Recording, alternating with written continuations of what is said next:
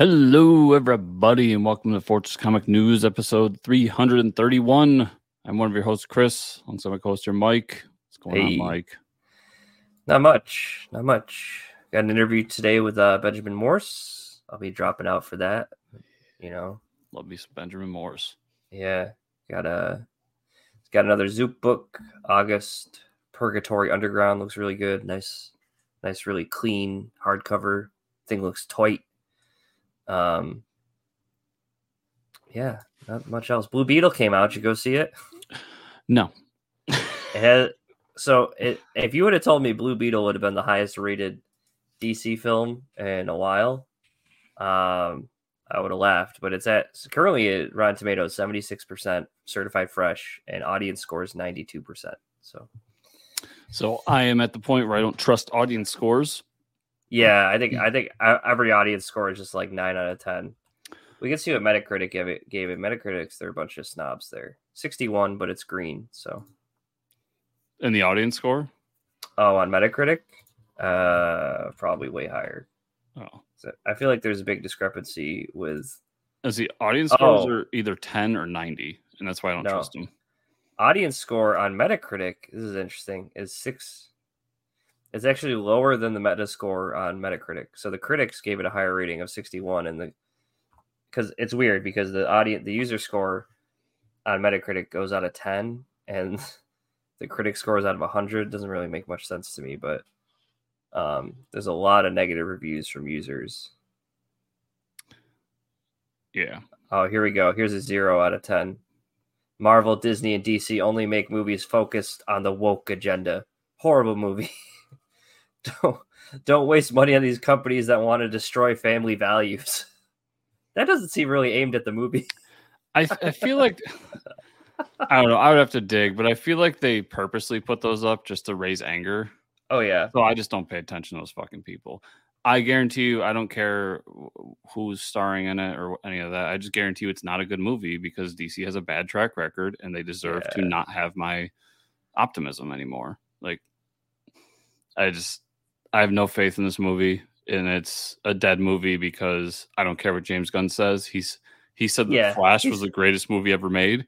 Yeah. And he's trying to get people through the doors, make some money. Yeah, we will never see this Blue Beetle again. Yeah. Hands down, if I'm wrong, call me out on it, but I'm saying it here now. We will never see this Blue Beetle again. I think Gunn said he might be part of the new universe, but who knows? Yeah, and I think that's part of his. You need to go out and see these movies because he's now running the company. Yeah, and he can't just say like, no, none of this matters. So we'll wait for Superman to come out. Yeah, I have, and I mean, you can jump right into that news report story on it, I guess, because it's one of the things in the news. Yeah, we can go. I mean, skipping over the TV, but first, Flash will be streaming on Max August 25th. So as of today, when you're listening to the podcast, it'll be a couple days, right? Yeah. And I mean, Flash was what it was. I don't think, did you enjoyed it, right? Yeah, I thought it was fun. Yeah, and I thought it was straight trash. So yeah, I mean, we're on both sides of it. You also loved Ant-Man. I thought the dialogue was trash. So I mean, I agree with you. I just think Ant-Man was fun. Where like I think Flash was trying to be serious and just failed on every level, including not spending money where they needed to. Yeah, I mean, for me as a DC fan, there's still fun stuff in there, but I can see where. Yeah, and I think that people who are subscribed to Max and DC fans will probably at least enjoy this movie. To the ones I know enjoyed it. I probably would have rather watched it on Max than go see it in the theater, but I think that does go into my portrayal of it, is that I left my house, which I hate doing, and I went to a theater and spent money, which I hate doing. Yeah, which I don't really do. And then I didn't have a good time. So. Yeah. No, I do like going to the theaters, but like the fact that I spent money like definitely sours it a bit. The Blue Beetle numbers were disappointing. The Friday, Saturday box office numbers were not good. But I mean, that's like, it's not surprising. I mean, you did a Blue Beetle movie and then you didn't even have the original Blue Beetle. So like, It's just it's all very strange. From what I heard, he's in it. I don't know if it's true or not. Well, I mean, he's mentioned at one point. I just think it's the well's poisoned. Everybody's going to blame it on political things, but like the truth of the matter is, what the regular people are, the people who are not on Twitter, when you talk to them, the well is poisoned, and they just don't trust these movies anymore. Yeah, I mean, once James Gunn gets it all figured out, we'll be all right. Yeah, I think the quality will go up then. But then, to be fair, like, because I was just having this conversation with somebody who was trying to basically discount Oppenheimer because of how good Barbie did. But like, if you look at what's gone on this year, even Guardians was technically a flop, right? Because there's only 3 movies that made money this year. Yeah, and 2 of them are Oppenheimer and Barbie, right? And the other one is a super indie film, so I don't really count it because we're talking about Sound of Freedom. But Oppenheimer and Barbie are actually like high budget movies that made a shitload of money. Yeah, because no one else did. I think people are a little exhausted with superheroes. Well, and that's where I was kind of making the point that I think that everybody's learning the wrong lesson from Barbie. I don't think it's about female empowerment, and I don't think it's about Mattel having its own universe. I think it's about having something different and having a comedy, a high budget comedy on the slate. Have you seen the movie? I have not. You probably want to see it before you talk. From everyone I've talked to, they say it's a comedy. Yeah, it's a comedy, but it is really about, I mean, there's a lot of female empowerment in it. I'm sure there is, but like, I honestly think that because I know dudes that are not like not feminist whatsoever that went saw it and be like, it was fun just because it was funny. Yeah, no, like, I think people just want comedies on the slate. Yeah, there's a lot of funny parts, but like there is some. I mean, if you know, I could be talking out of tune. If you know Greta Gerwig, like if you've seen any of her movies, that's kind of like she has fun, enjoyable moments, but like the writing is like this one. It's not like, I wouldn't compare it to like a typical Will Ferrell comedy. You know what I mean? It's not like the ice skating movie or something, but no, but I mean, yeah, I just think we've gotten the same thing over and over again. And I don't think people are necessarily bored with superhero stuff. I just think that they're bored because that's all they get. Yeah, that's the only subject matter. Like, they're like, oh, we should do a funny superhero movie. Now we should do a sad superhero movie. It's like, and then just make fun. Barbie came out that was this really colorful, funny movie. And everybody's just like, oh, this is awesome. Right. Maybe it is. Maybe it's the greatest movie ever made. I personally doubt it. I'll see when I watch it. But I just think it's different. And then people are like, holy shit, something different. Let's go support that. Right. Yeah, there hasn't been a whole lot going on. I mean, most movies are getting released on streaming now. And then we have like, I mean, big name directors aren't really doing, they're getting paid to do like Netflix movies and shit like that. You know, it's, I guess they go where the money is, but yeah, I think, I mean, like, we don't even have comedies. Like, if you look like, I don't know, 5 to 10 years ago, you look at comedies where like you had, I don't even know how old it is, but like Austin Powers, Zoolander, movies like that, like Superbad, all of these movies, like these, like Knocked Up. I feel like we had comedies before and all these like fun movies to go see. And I guess there's that like rated R dog movie coming out, but I have no feelings about that movie at all. So. Yeah, and when I talked about it, like, because I say high budget comedies, yeah, and people immediately go to the Marvel, like, oh, so you want to spend $50 or $500 million on a comedy? I said no. The 2 you just mentioned, Zoolander, $28 million budget, right? Austin Powers, $20 million budget. That's a high budget comedy, right? Those movies are fantastic too. And Barbie, I think, had 120 or 140 $1 million budget. So I mean, inflation's in there a little bit, but that's probably more because of the names. Yeah, but like it is. Like, it made $1 billion already or something, over $1 billion at the box office. Yeah, and that's like majority American sales, if I was remembering correctly, because it got banned a bunch of places. Yeah, they didn't want to show it in certain places. Yeah, like the American box office will come out when you give them something different. Yeah, right. It's funny though when you don't like. We always thought we needed China for box office numbers and stuff, but like maybe we don't need other parts of the world. Like we can go see movies right here.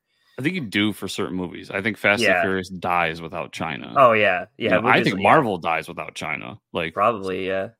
But yeah, we can still make a lot of good money off these types of movies. So we'll see. Maybe I change that opinion when I see the movie in 5 months when it comes on streaming. Honestly, though, like if I had an option to go see Blue Beetle or Barbie, I'd probably go. I mean, knowing how good Barbie was, I would go see Barbie again just because, like, I like what the story is going to be for Blue Beetle. Like it. Yeah, it's Iron Man 1. Yeah, you know what it is. Like I've seen the toys at the store. They're already selling the villain in an action figure. I have no fucking clue who he is. Like I get it. Like, yeah, it didn't do well at the box office. Sorry, DC. There's still, I mean, that's the first weekend. You never know. But yeah, it looks like it's another flop. It's said to be doing worse than Shazam 2. Oh god, which is pretty bad. Yeah, I didn't think you can get much worse than that. So still better than the Flash. Yep. But yeah, it's unfortunate. I mean, at a certain point, because like I do think there's narratives around it that are not correct, and I do think that it's not the people creating this movie's fault. Right. It's part of a poison well. And that's the thing. This could be the best of the bunch, and it's still just part of a poison well. And it's people still won't pay to go see it. Yeah. So that's another one. We'll see. Maybe when it comes to streaming, me and you will come on this and be like, damn, Blue Beetle was the greatest movie out of the DC slate. This is so good. What are we doing? Yeah. Probably. You want to talk about Star Wars Rebels? I do. So as you're listening to this, Ahsoka has come out. Oh yeah, it comes out Wednesday or today. Sorry, Tuesday night. Tuesday night. So yesterday, to the people listening to this, and I finally finished my rewatch of Rebels. And first of all, fuck, that is an amazing show. If you're a Star Wars fan, watch it. It's so good. I just want to throw out some predictions because I think I know what's going to happen in Ahsoka. Okay. And I had these feelings, but I was trying to remember what happened at the end of Rebels to like really put my thoughts together. But the last spoilers for Rebels, everybody. The last episode of Rebels takes place after Return of the Jedi, where it's basically like this is where they all are now, kind of thing. And it shows Ahsoka and San decide that they have to go find Ezra because Ezra sacrifices himself in the last battle against Thrawn. They don't die, but they both are taken away. And I think, first of all, the entire plot of this season, because they've come out and said this is basically Rebels season 5, is finding Ezra. And I think when we find Ezra, he's a Sith Lord. 100%. Cool. Yeah, but I mean, Rebels to longtime Star Wars fans, you don't need to watch Clone Wars to understand Rebels. So put that baggage away. You all already know who Ahsoka is, so like you get it. But there's so many great closure moments in this series, like Ahsoka fighting Vader and understanding who Vader is. Maul getting his last duel with Obi-Wan and trying to get revenge. We get to see kind of the birth of the rebellion and how the rebellion was a bunch of different cells that came together to then form the wider rebellion. More insight on like Inquisitors and everything. It's just such a phenomenal show. I want to throw it out there to everybody. Like, go watch it. It's 4 seasons, so that's 88 episodes. Oh wow, 70 episodes. Damn. Yeah, because it was a Disney XD show, so it's back in the day where we need to have 22 episodes per season, 22 minutes long. That whole thing. Yeah, the short episodes. Yeah, the syndication model. But it's good. It's really, really good. I'm really glad I watched it. I'm really excited for Ahsoka. Yeah, I gotta watch it at some point. Maybe I can download the episodes on my phone. Yeah, I can't recommend it enough to people. Yeah, maybe I will. I'll start watching it. All right, everybody. I think we're gonna jump over to this interview with Benjamin Morse and about August Purgatory Underground on Zoop right now, and we'll see you all on the other side. All right, everybody, we've got another very special guest, a returning special guest for you all this week. Welcome to the show, Benjamin Morse. Welcome, Benjamin. Thanks for having me back. Great to be here. Oh, glad to have you back. I love talking to you last time. Obviously, was a big fan of your last project and looking forward to this new one. So let's jump right into it. You got August Purgatory Underground, book 1 on Zoop right now. Mhm. What's this book all about? So it's kind of a throwback to, your sort of 80s cartoon franchises mixed with some Star Wars. And basically, we're taking a character that's a very black and white, good and evil type, hero, and putting him in like a slightly more complicated situation. So basically, there's a long civil war. It's been going on. It's raging throughout the galaxy. Captain August is kind of a hero in the tradition of Luke Skywalker or Dick Grayson, a very by the book, good guy. Finds himself in the center of a big controversy when he accidentally sets off an enemy weapon that destroys Mars. So as the war is winding down, he's finding he can't stay in the service. A lot of his old allies have turned against him, and his villains that he had faced for most of the war, that people thought were gone, are actually hiding out and waiting to get their revenge on him. So it's kind of a story of a character growing up a little bit, having to find a new environment, trying to move on with his life after this war, and also, good sort of swashbuckling adventure. So it sounds to me right off the bat that we have some similarities to We Are Scarlet Twilight, your previous project, in that it's kind of an old school hero set, like put into a more modern lens. And it seems to me like you're jumping. So you went from doing kind of a Captain America-esque hero with We Are Scarlet Twilight to now my other favorite thing, which is Star Wars-esque heroes, and throwing them into it. So, is that a correct assumption? What you're trying to do? Yeah, it is. When I looked at We Are Scarlet Twilight, and I actually had done August before We Are Scarlet Twilight. I'd been developing it for a decade, and the book that we're putting out now was actually finished before I even came up with Scarlet Twilight. We just kind of had some pandemic-related delays, getting it out to stores and everything, and so we're just really trying to get some momentum built back up for it. But the process, as it ended up, was a lot the same. With Scarlet Twilight, I kind of looked at, all right, I want to do this Captain America type hero. I want to have a lot of the imagery from the Golden Age of comics. I had some themes I wanted to put in there. And I've always described it as kind of like I'm putting these puzzle pieces on the table and figuring out what combination of them, works. August was the same thing. I look at a lot of the stuff we've gotten, like the Netflix version of He-Man that was not terribly well received, or the new Star Wars sequels, or, the Star Trek Picard series, which kind of was really illustrative because it kind of did a very different thing people didn't like, that kind of veered back into almost fan service type stuff. The thing I was trying to do with August is provide that the kind of experience I think those reboots or revivals try to provide, which is, you want something new, but you also want it to feel like the old stuff made you feel. I think that's kind of an impossible task when you're bringing back older franchises. So I kind of came up with a story that I think worked, and then put all this 80s stuff kind of back into it. So hopefully that's, by flipping it around a little bit, you'll still get a fresh story that feels exciting and new and interesting.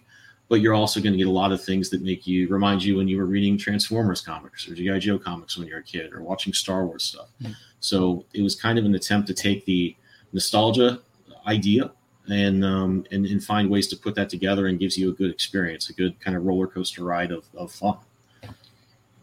Yeah, definitely. And it makes sense.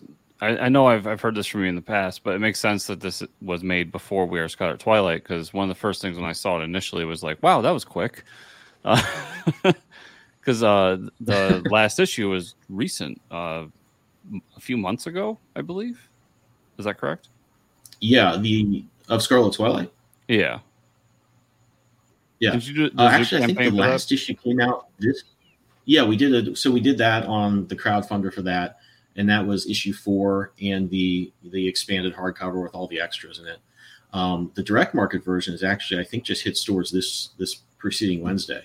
So that's wrapping up there, and we're making some plans to do a direct market trade of that as well. But yeah, it's so this collection I had wanted to do for a long time, because I developed it for so long. I have so much extra artwork and fun stuff I put together, and it was cool to have a product that could include all that stuff, and you can kind of share all the things that I roads I didn't go down but have artwork for as far as the story is concerned, and really just share kind of what that decade of developing a story was like a little bit. And had this come out in single issues anywhere, or did you just make the decision to go straight to OGN with it? No, we did do a direct market version with Red 5 in 2022. And it was just a rough year for anything new, so it didn't do quite as well as we'd hoped. And that's also one of the reasons I'm doing this, is I kind of want to get some more eyes into character, and hopefully I have a lot more stories planned with him and want to do them. So I really doing everything I can to, obviously want to get the book out there, but I also just kind of want to raise the character's profile a little bit. Why, as much as I love Scarlet Twilight, August is my favorite of my creations. I have a lot of ideas where I could go with the story, a lot of other artwork drawn, and so I really kind of want to get that one up to where Scarlet Twilight has performed. Yes, I mean, science fiction is such a great genre, and that can go so many different directions, and that it seems to be always a favorite with creators to kind of create a sci-fi world and then go into it. So you use Zoop. It's one of the things that Comics does so well. Yeah, definitely. Well, sorry. I think we have a little bit of a delay, so I'm sorry, everybody out there, if we're talking over each other a little bit. Yeah, I've noticed that. I waited for a second, then.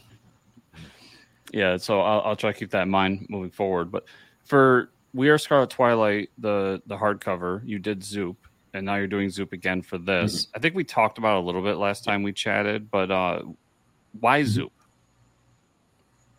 Well, I'd been talking with them for a while. And when I did the campaign for Scarlet Twilight 3, there were a lot of delays. That it wasn't any one dramatic thing. I did have some traveling I had to do unexpectedly for some family issues, but I looked at the whole process and thought, in addition to writing and drawing and creating these books myself, to run the campaign really just ended up being a death of a thousand cuts sort of thing. It was just a little bit too much from a time perspective to do. So for 4, I went over to Zoop and had a great experience. They handle so much of the stuff for the campaign, pretty much almost everything.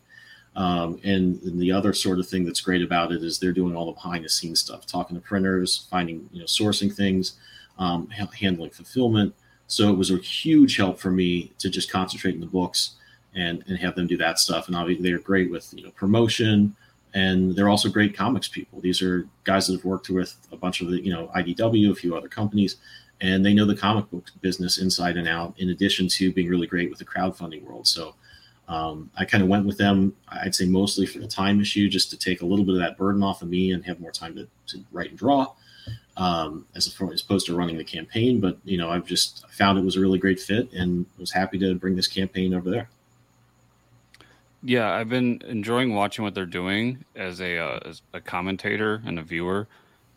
I've noticed some things as a consumer that I'm curious about behind the scenes. And one is that fulfillment is definitely longer on Zoop campaigns than they are on. I mean, Kickstarter's hit or miss. It depends on the creator, all that. But I've noticed long fulfillments. With yours in particular, not to call you out, because I have read your updates and I do know it's coming, but you have not fully fulfilled We Are Scarlet Twilight yet. Has that been because of Zoop? Is there something behind the scenes that just takes them a little bit longer? Or no, I wouldn't say that. I do think that we've had without getting too far into it, I don't think it's Zoop's issue at all, really. The printer we kind of started with, there was a little confusion on the files I sent for the hardcover. Basically, they were a little confused which page was which, and I had to deliver different files because obviously the front cover of your hardcover is like a glossier, different print. It's a little bigger than the pages, and then you have that sort of inside page. So there was a little bit of a holdup there. I think we delivered the files late spring. It's certainly a long time ago. And there was a little bit, I think, of a delay in just when the printer was communicating with us, but I'm hoping we have that kind of ironed out. And I'm certainly hoping with August, now that we've been through that process where they're like, hey, what file is this? Is this the front cover, the back cover? We should be able to just hit the ground running there and be ready to go with that. We've got all the files done and over there. So hopefully now the communication's working a little better with the printer. We should be hopefully off to the races pretty soon. As far as Scarlet Twilight goes, I think we're waiting on proofs to approve. I've checked in a few times with that, and we're waiting to get those. And once we approve that, they should be on the presses and out the door. Awesome. So it sounds to me like it's fairly normal, quote unquote, issues that have delayed at least your project a little bit. Yeah. Yeah. Okay. So I would say it's normal. There's no dramatic story, unfortunately, but I would say when I was doing Scarlet Twilight by myself, I worked with the same printer each time, and the first time super fast turnaround, super fast communication. The second time it was like, I'd have to keep sending messages, and it took a while to get a response, and then the printing process took a little bit longer as well. So I think that's probably something, having seen it in a few different places and certainly heard other creators talk about, there's probably just something inherent to the printing business that gives you those different experiences sometimes. I know a lot of printers have busier seasons where they have some more evergreen stuff. Like I'd heard one creator talking about working with, I don't know if it was Mixam or Comic Impressions, but they said the bigger printer that's attached to it, when it was like yearbook season, like nobody was getting anything printed except the yearbooks. So I think there's some ebb and flow that I don't quite understand, but have certainly observed the printers kind of going through. Well, I've also heard from creators behind the scenes that doing trades and especially hardcover collections is a different beast. And when you've done floppies, and you can correct me if I'm wrong here, but you've never done a hardcover before on your own, it's a learning process too, that you're trying to figure out something you've never done before. Yeah. So, yeah. And that may be true. This is, like you said, the Scarlet Twilight would be the first hardcover I ever sent out. And August is going to be the same format. So it could just be that takes a little longer to, I don't know the exact ins and outs of their pre-press stuff. And then obviously getting the mock-ups made, or that entails. But yeah, I've certainly found it's a little more complicated, obviously, than just doing your floppies. Yeah, definitely. So going back to August and your Zoop campaign, let's go ahead and pull it up, and we can kind of look through it. As you can see, if you're watching, this is Sunday before the interview launches, so we're a little bit over halfway in the funding. But you've got a lot of the basic stuff that you come to expect: a hardcover, PDF, it's signed. You get it remarked, and all this. And then you're doing the original art printed pages again that I think we talked about when we are Scarlet Twilight. And talk a little bit about the campaign and what you got going on here. So as far as what you're seeing there, we have those. We have the digital version. We have some options as far as you can get the autograph version. You can get a remarked version where I'll sketch, a character in there. And then obviously those prints, which was a great idea Zoop had, and I was really happy that did so well in Scarlet Twilight. As far as what we're offering in the campaign, it's a little over 200 pages hardcover. Got a little over 100 pages of the story. That's issues 1 through 4.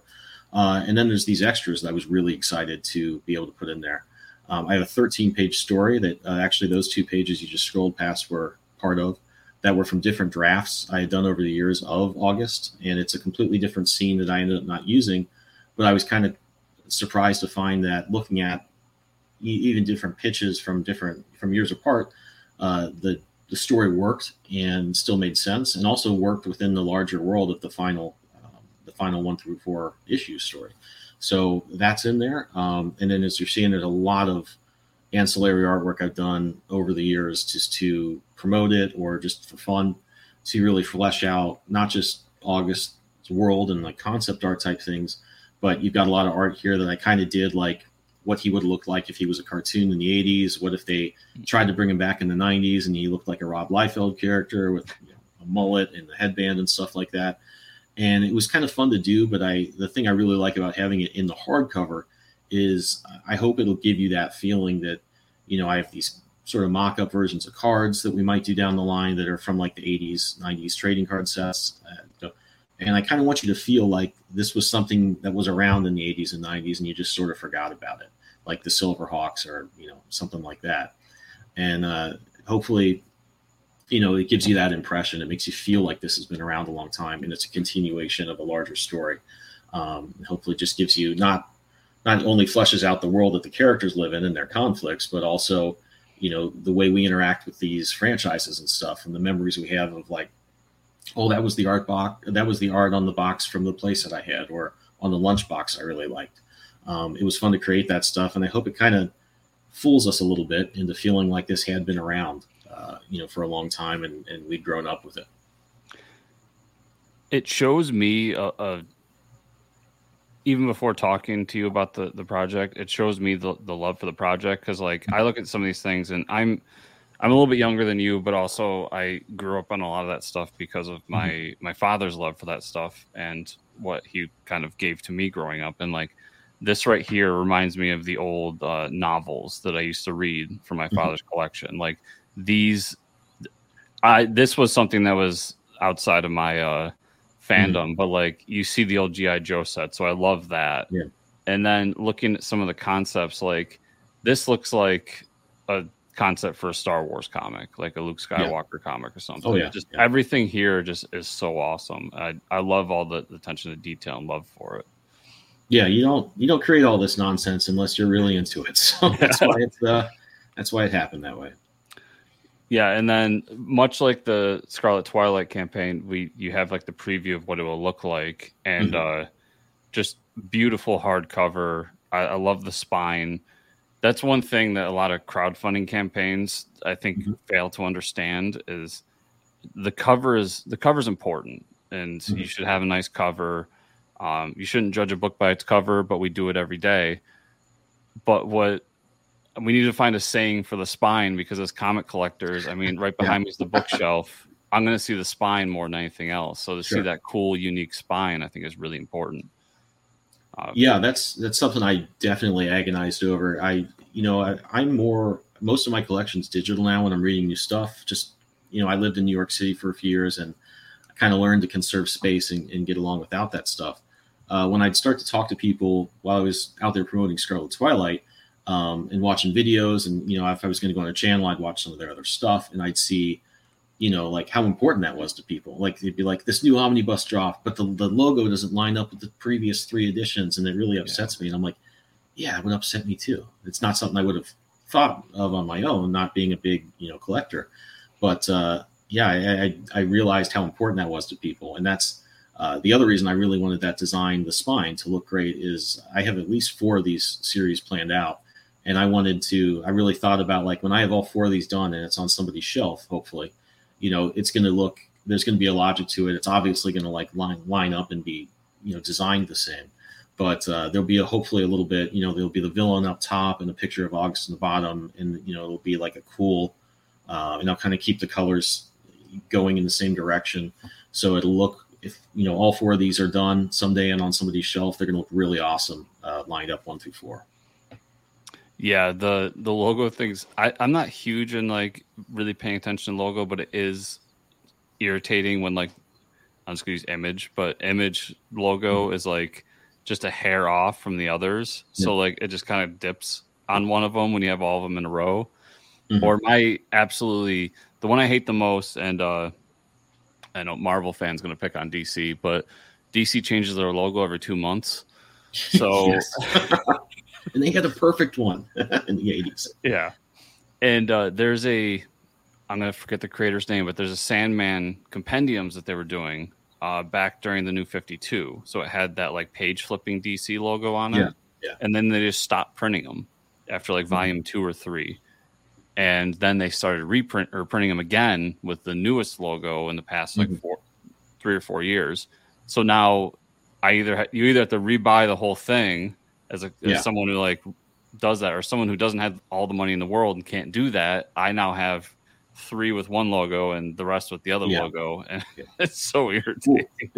I've seen a bunch of pictures of people who will collect. I think it's the Marvel omnibuses or some kind of collection. I think it's called Epic Collection or something like that. And they would, and I understand there's some printers go out of business. There's paper quality changes. You can't get the same material as you did last time. So if it was something where like it was the same design and every effort was made to make it look as close as it could, but maybe the gloss is a little different because they just couldn't get the chemicals they needed to, or something like that, or life happens. If that, I'm talking though, those are things that would maybe provide like a slight difference, or maybe because the The material is a little different. The one's a little taller. We're talking like no more than 1/8 of an inch off. Mm-hmm. And the pictures I'd see of some of these Marvel ones would be like, it was clearly like the same design, more or less. It had the same elements, but they had kind of like made the title, go up above the logo, or just like a complete, like there was no reason to do it sort of a thing. And then people would have pictures of like 5 books that looked one way, and then the next one was just off, and then the rest of them continued as were, and it drove them nuts. And like I said, I could see why. Yeah, I'll throw shade at Marvel real quick just to be fair, but because I do love. I mean, I love both companies, but I'm known as a Marvel fanboy. But yeah, mm-hmm. Marvel will print anything. So I think at some point they just don't care about that, and they're just like, just get it to the printer. And I see that a lot, especially with omnibuses. Like you said, I don't have a ton of omnibuses, but none of the spines are the same. Yeah, and like I said, I could see if it's like, hey, we have this opening to get this logistic. I mean, I'm not like making excuses for them, but stuff happens. Materials change, especially post-COVID. We do a lot of work at my day job for a place that's a chemical distributor. Which is, so they'll provide raw materials for, almost any manufacturing process or product you could think of. And they've had the stories they've told about how hard it is to get some of the sort of chemicals that are the building blocks of stuff we use all the time. You can't find it. When you find it, it's a slow process getting it from where it needs to be, point A to point B. And I'm sure that sort of thing exists in spades for printers as well. There's probably a lot of logistical stuff that we don't know about that makes it hard to make everything the same time frame all the time, the same materials all the time. I can excuse some of that, but when it's just like a totally different, like, reorganization of the design, I'm like, oh my God, that's crazy. So definitely want people to know that those 4 books are going to look as close to each other as they possibly can in terms of design. I really looked at that spine a long time because I thought, dude, you bet this is not something where you can wake up in a month, look at it with fresh eyes and say, I wish I had put the logo up here and the picture down there. Like, it's got to stay the same. Yeah, and I think he did. I mean, judging from the image on the Kickstarter, I think he did a great job with it because I love it. I mean, I'm with especially with hardcovers, because I'm not one to really. I don't like go out of my way just to get the hardcover. If I can get a collection of something, I just get it. But when I do get a hardcover, like that, the spine for some reason just always sticks out to me, and it's everything we just talked about. So there is a reason. But it's so important, and I just think that a lot of, especially independent creators, and I think some of that is just time and money and all that.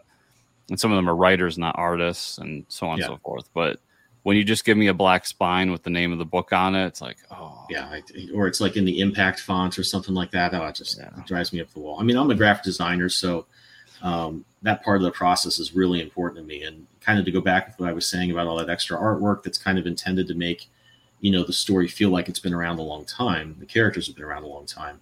The design is, I think, another opportunity to really make you feel like this is I hope it looks very like a very modern take on 80s inspired design.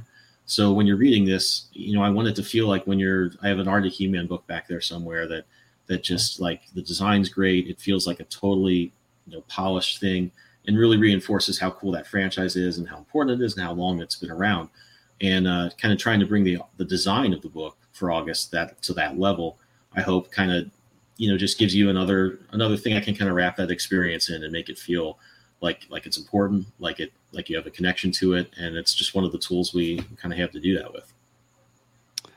Yeah. Do you worry at all that when this is funded and it gets out to people and you start working on volume 2, that you have to then recreate this for volume 2, or do you look forward to that, finding how to one up volume 1? No, I think, well, that's kind of interesting. So volume 2 is going to be a lot of fun. I think it's probably, when I'm all done with it, going to be like the most crowd pleasing one.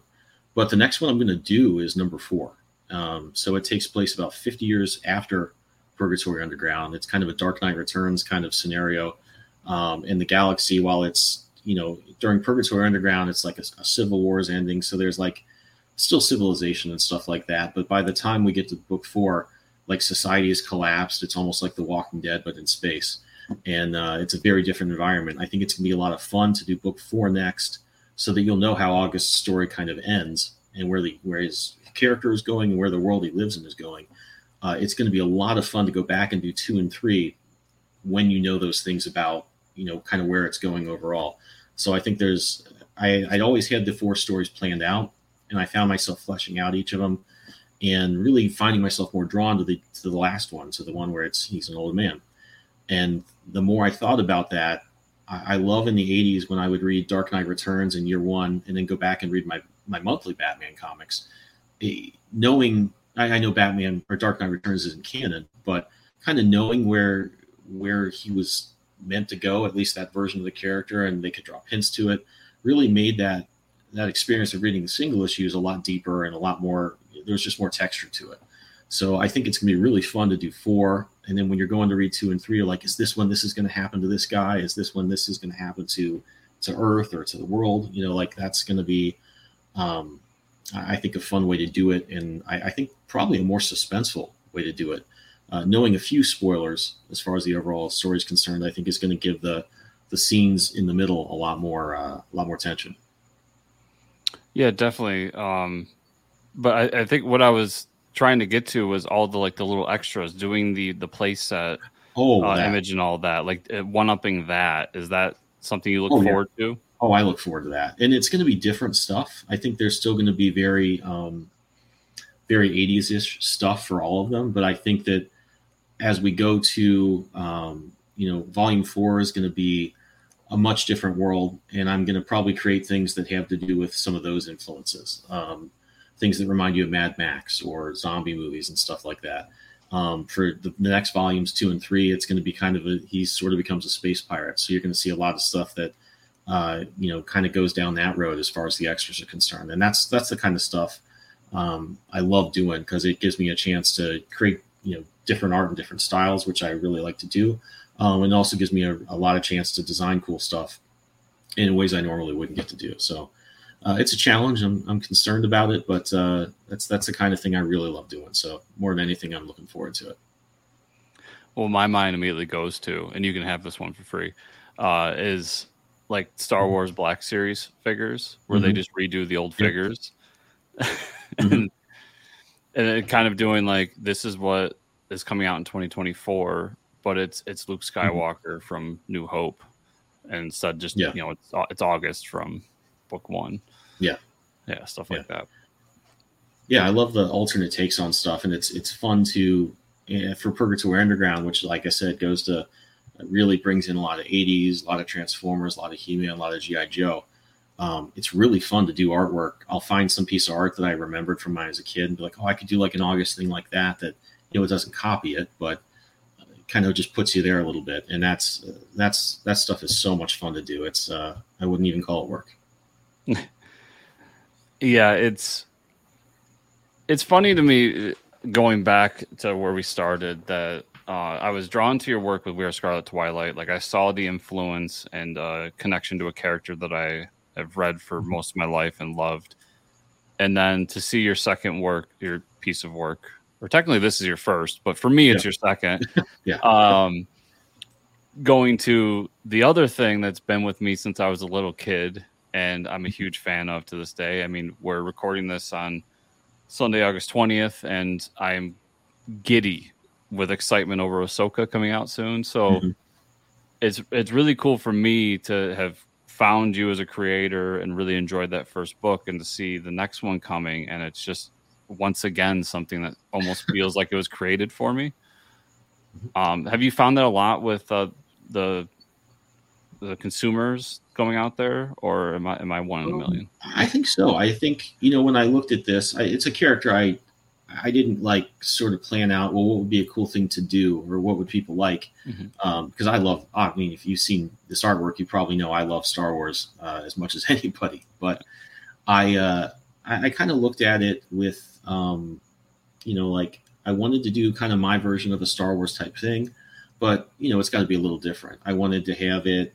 There's a lot of Battlestar Galactica in the look of things here. There's a lot of the color you'd see in Voltron and He-Man and Transformers. Star Wars is kind of earth tones and not a huge amount of color that you'd see in kind of more toy-based franchises, which is awesome. I mean, Star Wars is the way it's supposed to be. But, I kind of wanted to, if I was going to do something like that think of like, okay, what's a good mix of things that we haven't quite seen together before in quite that way. And I kept going back to, like I said, those 80s cartoons. And, it's weird when you're a kid, or at least when I was a kid, you didn't just like play with Star Wars toys, put your Star Wars toys away and play with He-Man toys. They were just all fighting each other, So this stuff it makes sense to me looking back and kind of reflecting on that to mix those influences together. In fact, one of my favorite toys when I was a kid was a G.I. Joe paratrooper guy with like camo pants that broke, and I mixed him up with my Robotech Rick Hunter, and he was like the coolest looking toy in the world. So I like the idea of taking those visuals and put them together, and then I thought that works. That's kind of what I did anyway when I was a kid. So hopefully it feels natural to kind of do my take on Star Wars, but have so much of this other stuff kind of brought into it. Definitely. And sorry, I got some in my eye all of a sudden, but so I'm not crying, everybody. I just got some in my eye. So you said earlier a little bit that Red 5 had published this originally in a couple of years ago, and was there? Well, were there copies like do you have copies of the single issues? And I guess the B to that was there any thought of like selling the single issues as part of the Zoop campaign? We did think about it. We kind of ran out of time planning wise to sort of put that together. But we do have some extras of that. I'm probably going to look at, just obviously we're going to, I think, sell them on red5.com or Red 5 Comics, but might go to some conventions. I've been to conventions. I never tabled at one. So that might be a chance for me to get out there and try doing a little bit of that and seeing how that goes.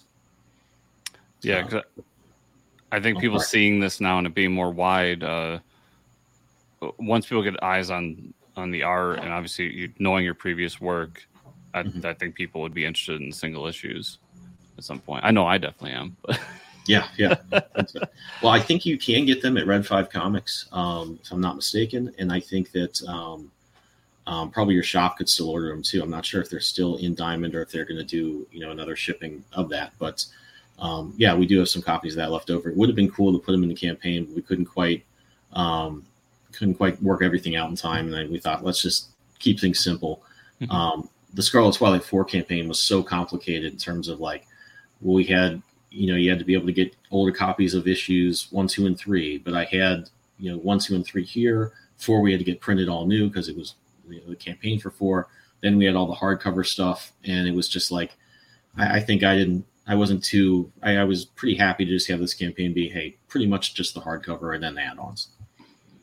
Yeah. Then you don't have to mess around with, this person got the hardcover and issue 2 and 4 because that's what they're missing for their collection. And Yeah, but there's definitely ways to get it, and I think I may do some updates on the campaign if we, while we may reopen it before we print, and then maybe there's a chance to include that then too.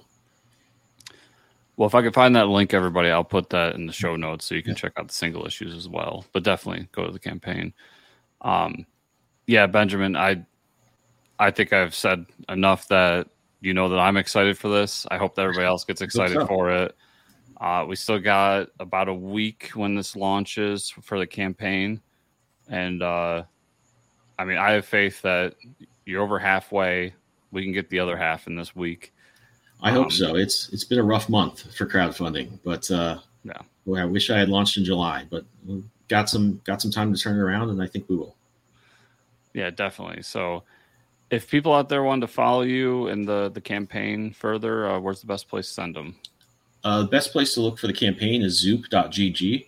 You can also find me on Twitter. I'm always posting about this at Benjamin W. Morse. And you can find me on, you can find August on Facebook under August Comic. And, pretty much just look around do a search on YouTube, Instagram. We're there too, but mainly Twitter and Facebook are the best two places.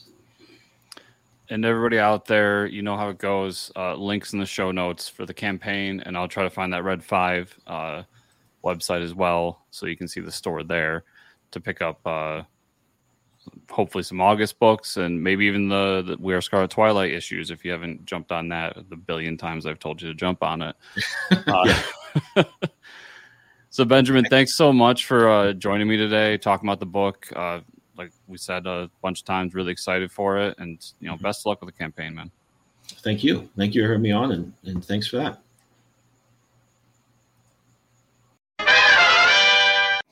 And we're back. Check it out on Zoop. August Purgatory Underground, very nice, sleek looking hardcover. If you're a fan of We Are Scarlet Twilight too, it's their big hit. Yep, and We Are Scarlet Twilight is available in comic shops, so yes, check it out there too. Yeah, it is. Very cool. All right, a little bit of comic news. DC announced they, after another long time Marvel writing, they poached for a new Batman miniseries.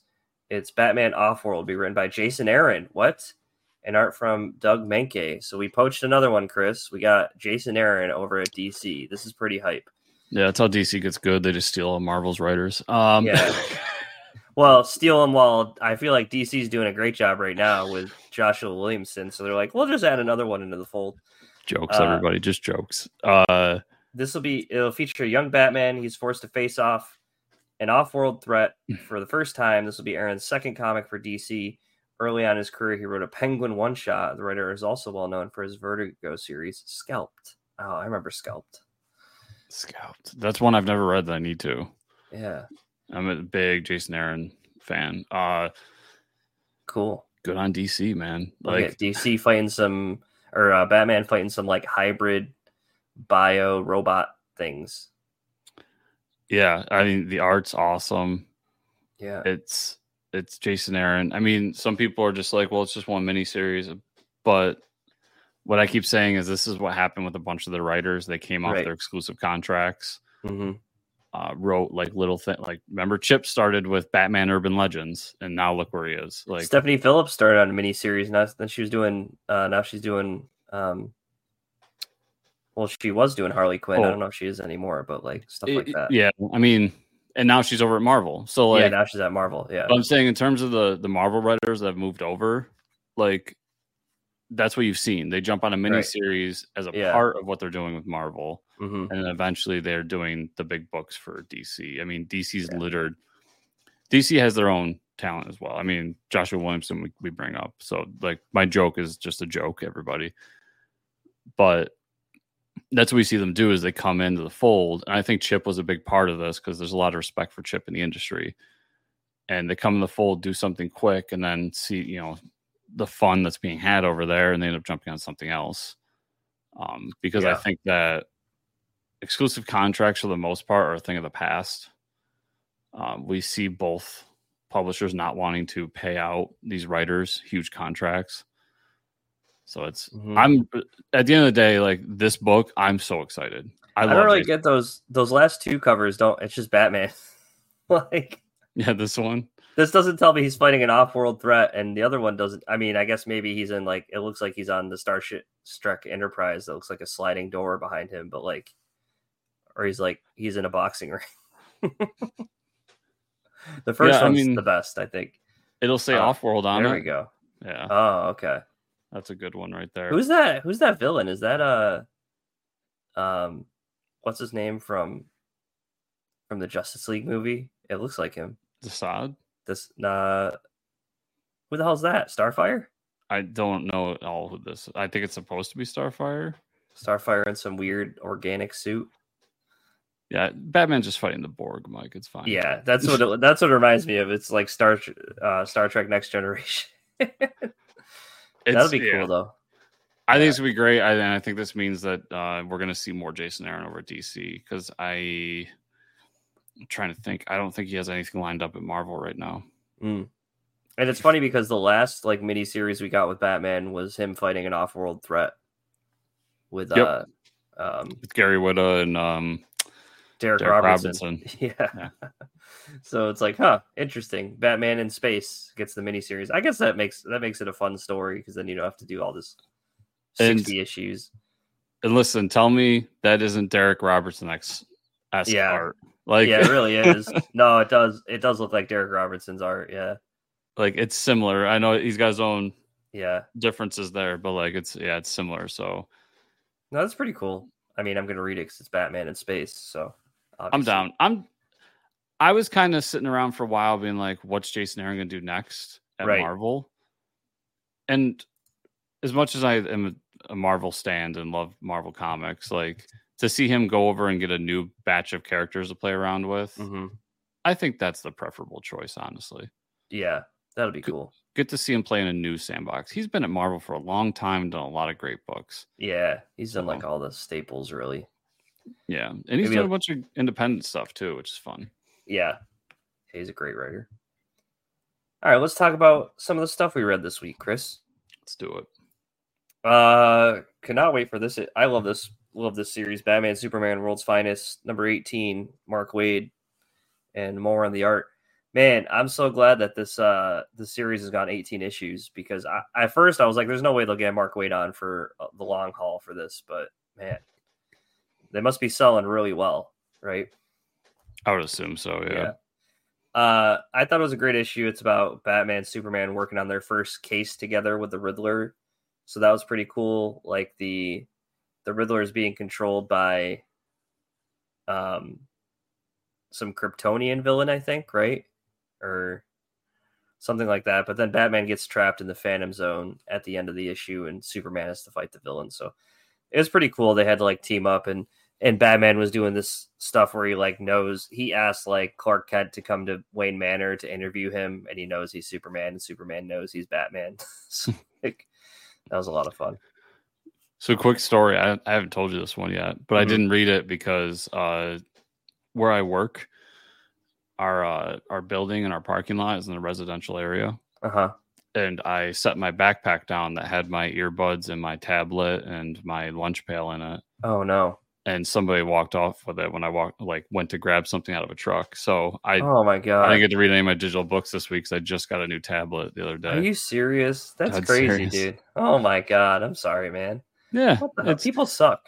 Yeah, listen, I was pissed, but like after a little bit, the drive home, just like, well, they didn't get anything all that important, and the tablet. It's not like I bought like a nice iPad or something. Yeah, you just need a Kindle for books, really. Yeah, so I literally just bought like a Samsung Galaxy tablet that was like less than $100. Yeah, which is basically what I had before. So yeah, you just need something to scroll with. It sucks, but in the grand scheme of things, like the joke's on them. They didn't get anything out of it. Yeah, they're gonna open it and be really like, nice backpack.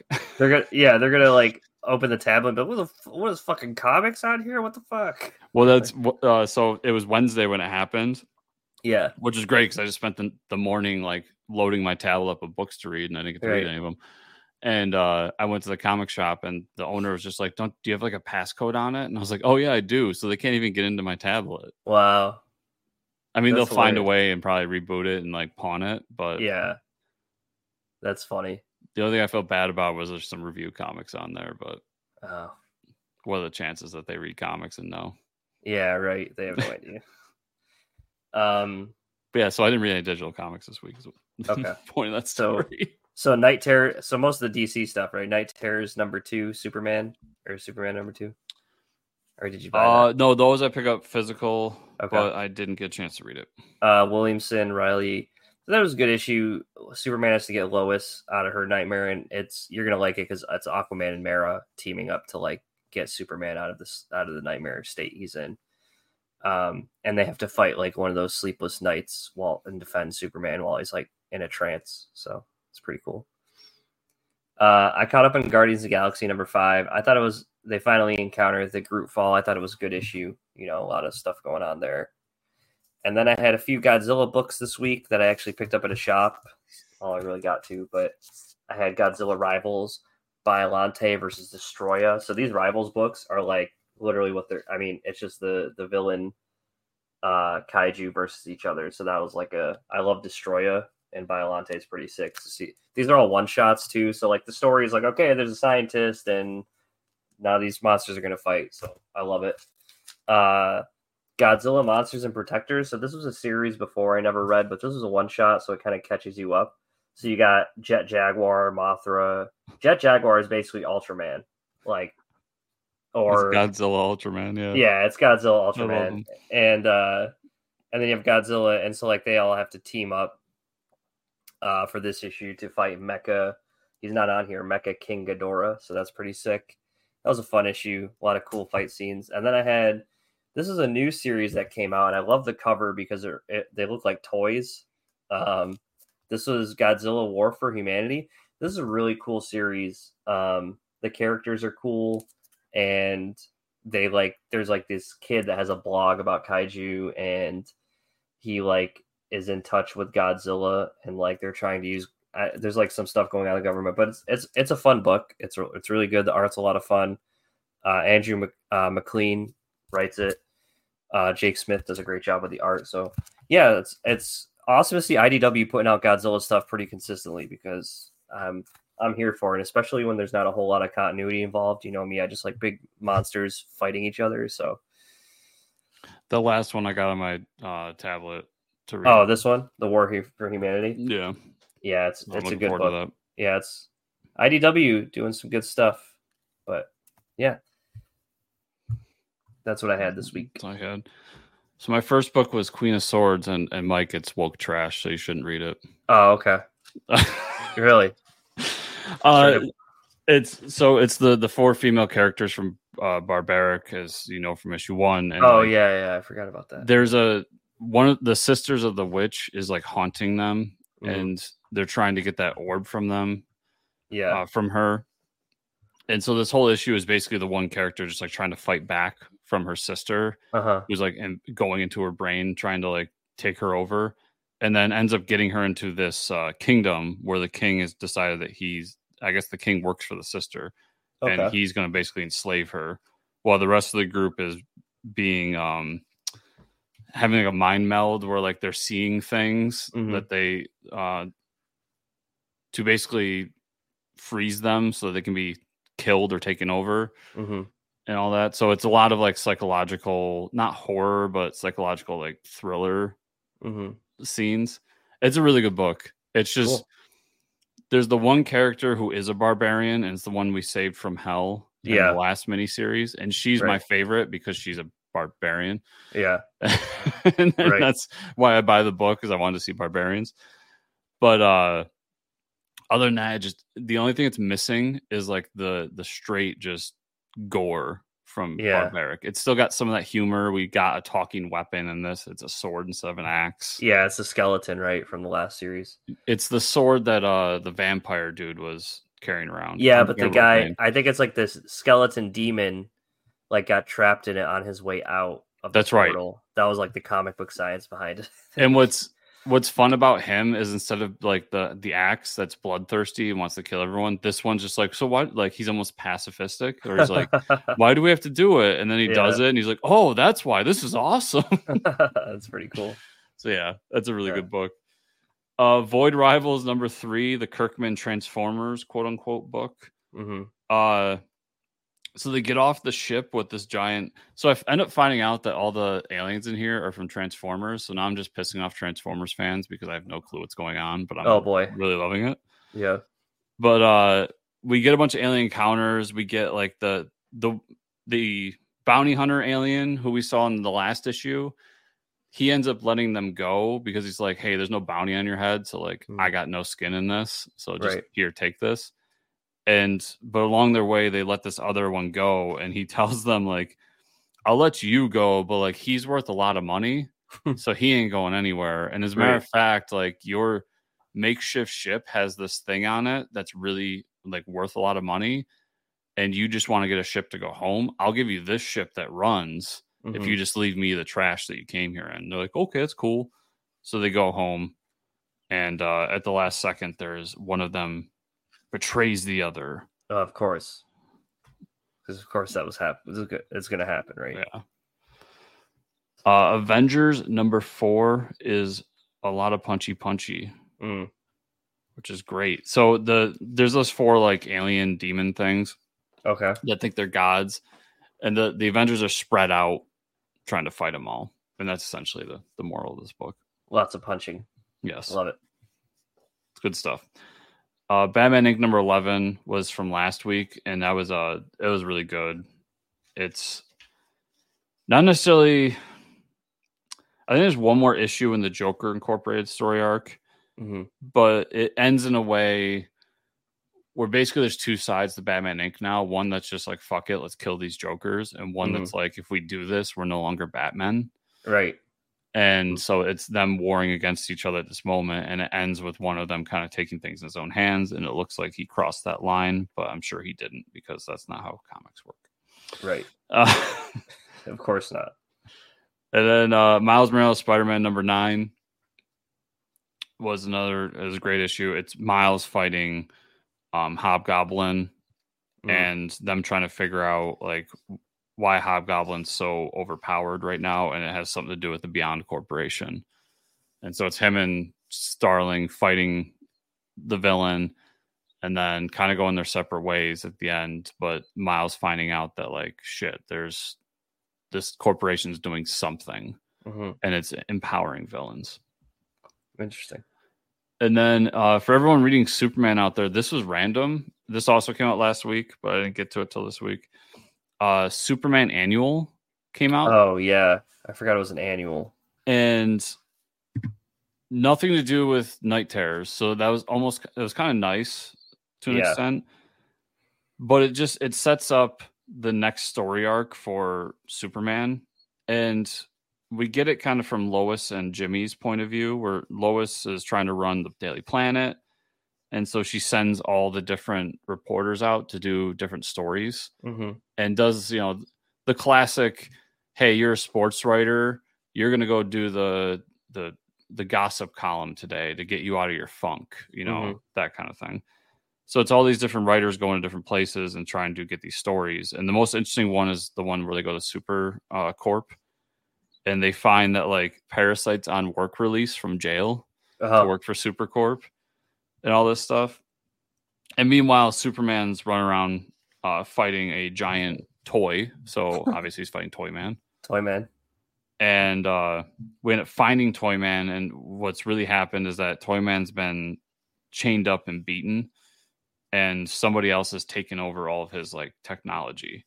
And that kind of sets up that the next arc is about these two siblings who have taken over different villains' stuff and is using it against Superman.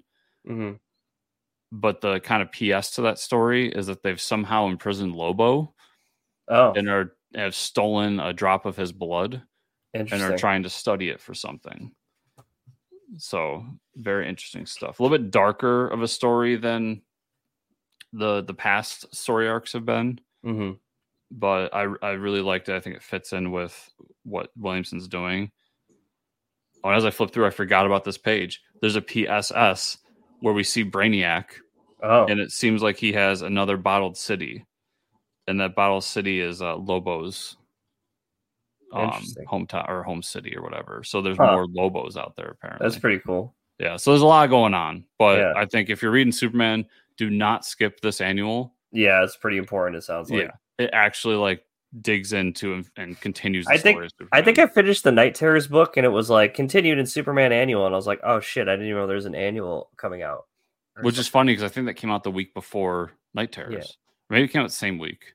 Yeah. But either way. It's like out now in the annual, and I was like, wait, what? I was like, how did this happen? Highly recommend that annual. Nice.